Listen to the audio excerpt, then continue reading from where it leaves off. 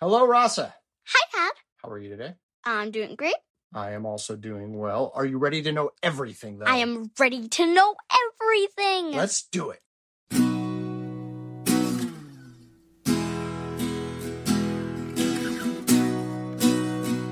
Today, I want to talk to you about titles.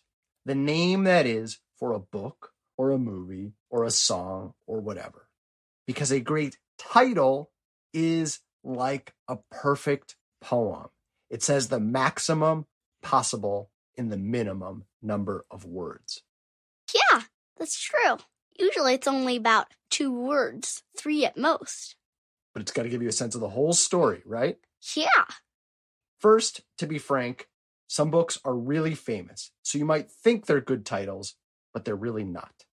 War and Peace, Crime and Punishment, Don Quixote. Those are perfectly acceptable titles, but they're not great titles.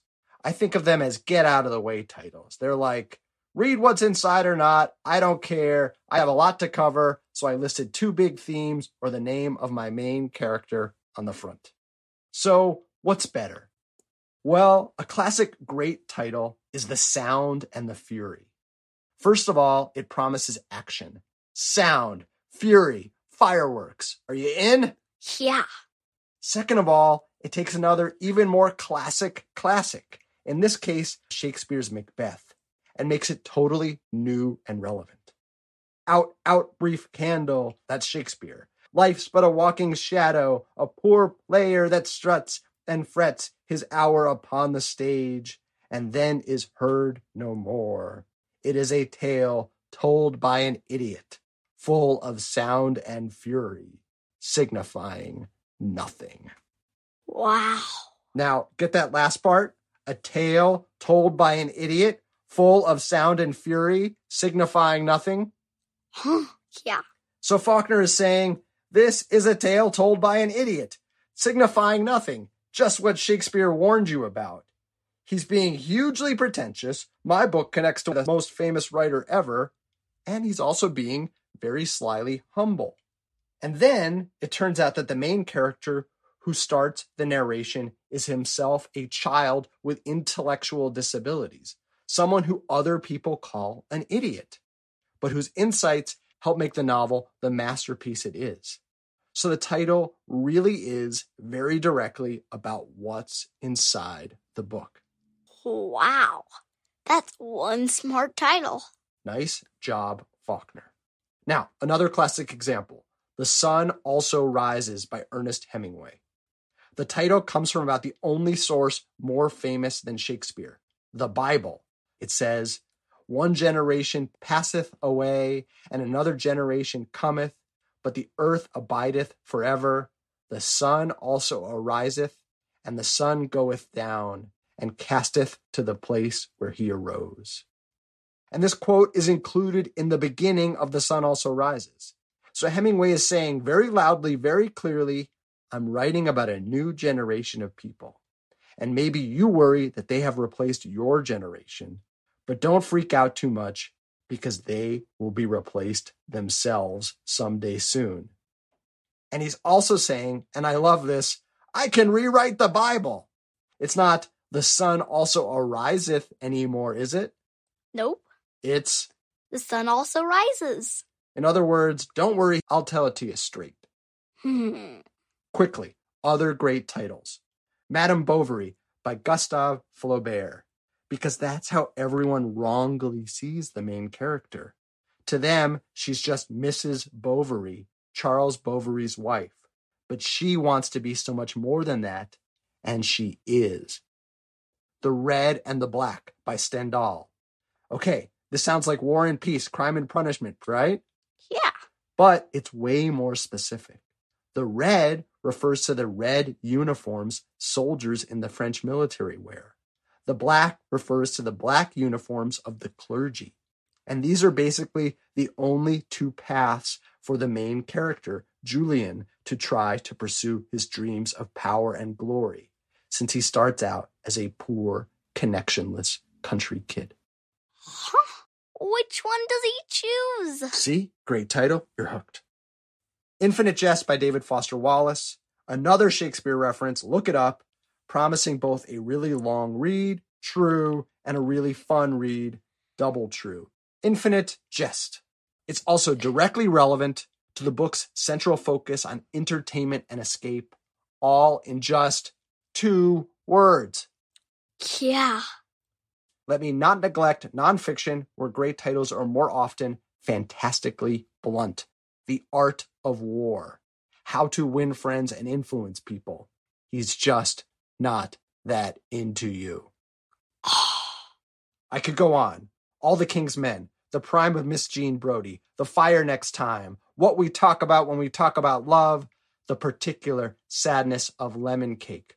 All great titles, but time is short, and I want to share with you the best title I have ever written. Whoa. Tell me.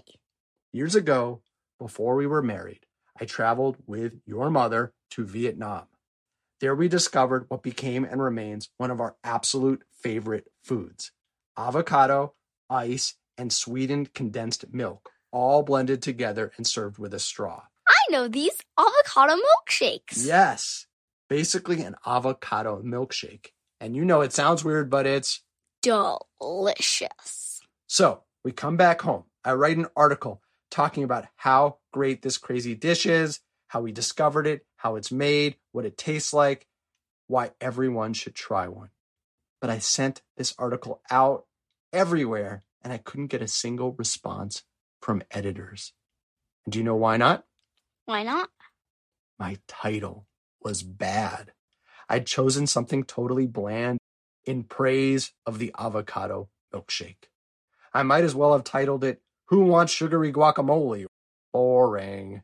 Mm-hmm. A new title came to me. And as soon as I typed the words, I knew the article would sell next time I sent it out. Editors couldn't not read this article, and so readers would not be able to pass on it either. And I was right. Within the hour, I had an acceptance letter in my email inbox. Its subject line, my title was, How to Drink an Avocado. Oh, now that is addictive. A good title is worth the wait. Yeah, and in this case, bring a straw.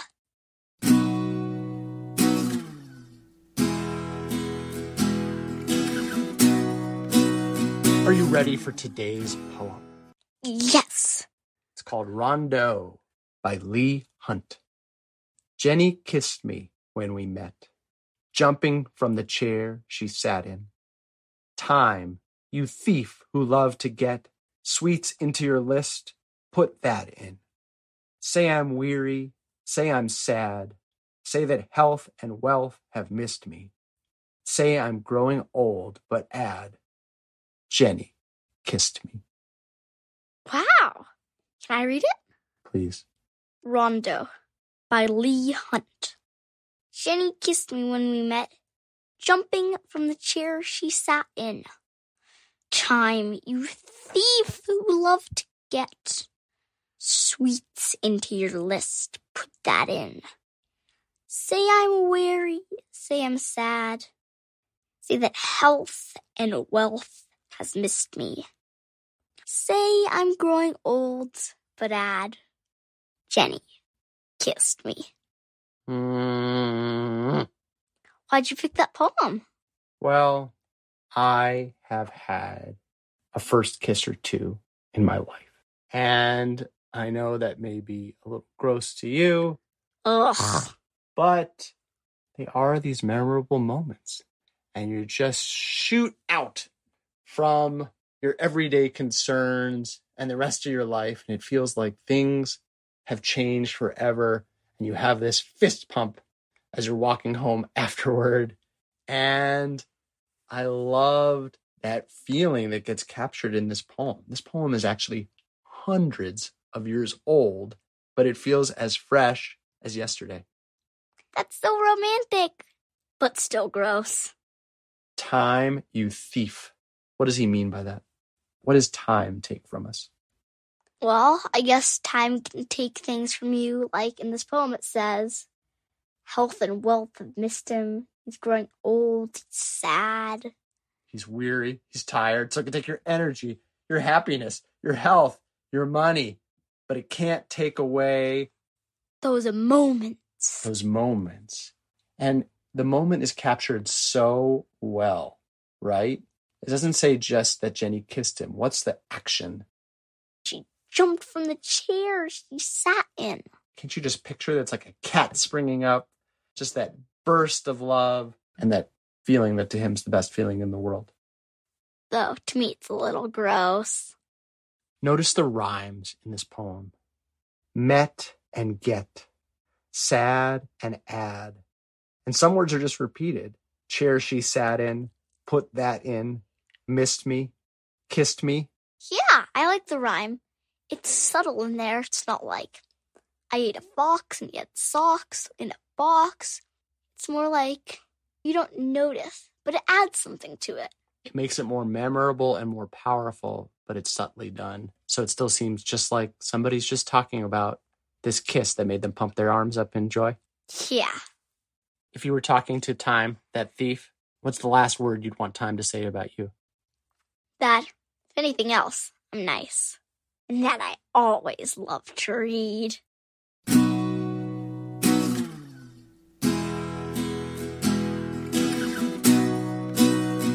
Last segment of the show. Do you have a vexing question for me?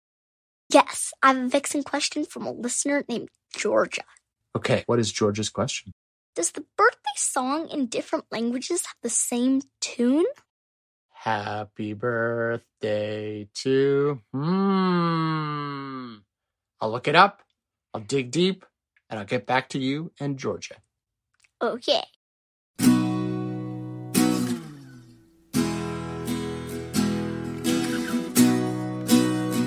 I'm back, and this is so interesting. The birthday song tune was originally composed for a completely different song. Good morning to all. And the composers were a Kentucky kindergarten teacher and her sister who played the piano, Patty and Mildred Hill. Hey, wait a second. When I learned to play this song on my guitar, I thought I saw those names on the music sheet. Yes, their names are still remembered because they published it in an 1893 book of kindergarten songs.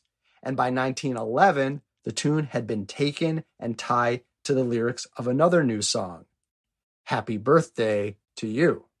In 1988, a big music company bought the rights to the song for $25 million. Wow. And then charged anyone who wanted to sing it in public. They made $2 million a year from it until 2016 when it finally became free to use. Wow, that's pretty recent. Yeah.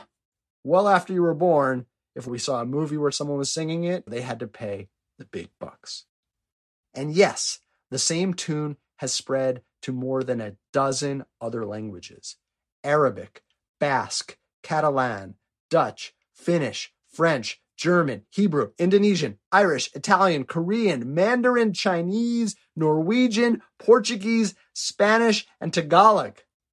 I personally have heard it and sung it in English, French, and Spanish for starters, but obviously I have a long way to go. According to the Songwriters Hall of Fame, its melody is, quote, quite likely the most sung music in history, including all the outputs of the 3 Bs, Beethoven, Bach, and the Beatles. Wow. I wonder if any of the songs that I heard in kindergarten will someday be world famous. Thank you, Georgia. Listeners, we love getting your vexing questions. Please submit your own via the button on our website, youmustknoweverything.com. You Must Know Everything is produced by me, Jeremy Smith, and her, Rasa Smith, with awesome music by Furniture. Learn more and submit your own vexing questions at our website, youmustknoweverything.com. Subscribe via Apple Podcasts, Android, Spotify, or however you like to listen, and hear dozens of previous episodes for free. Please rate, review, and share the show with friends. And please join us next time for everything you need to know.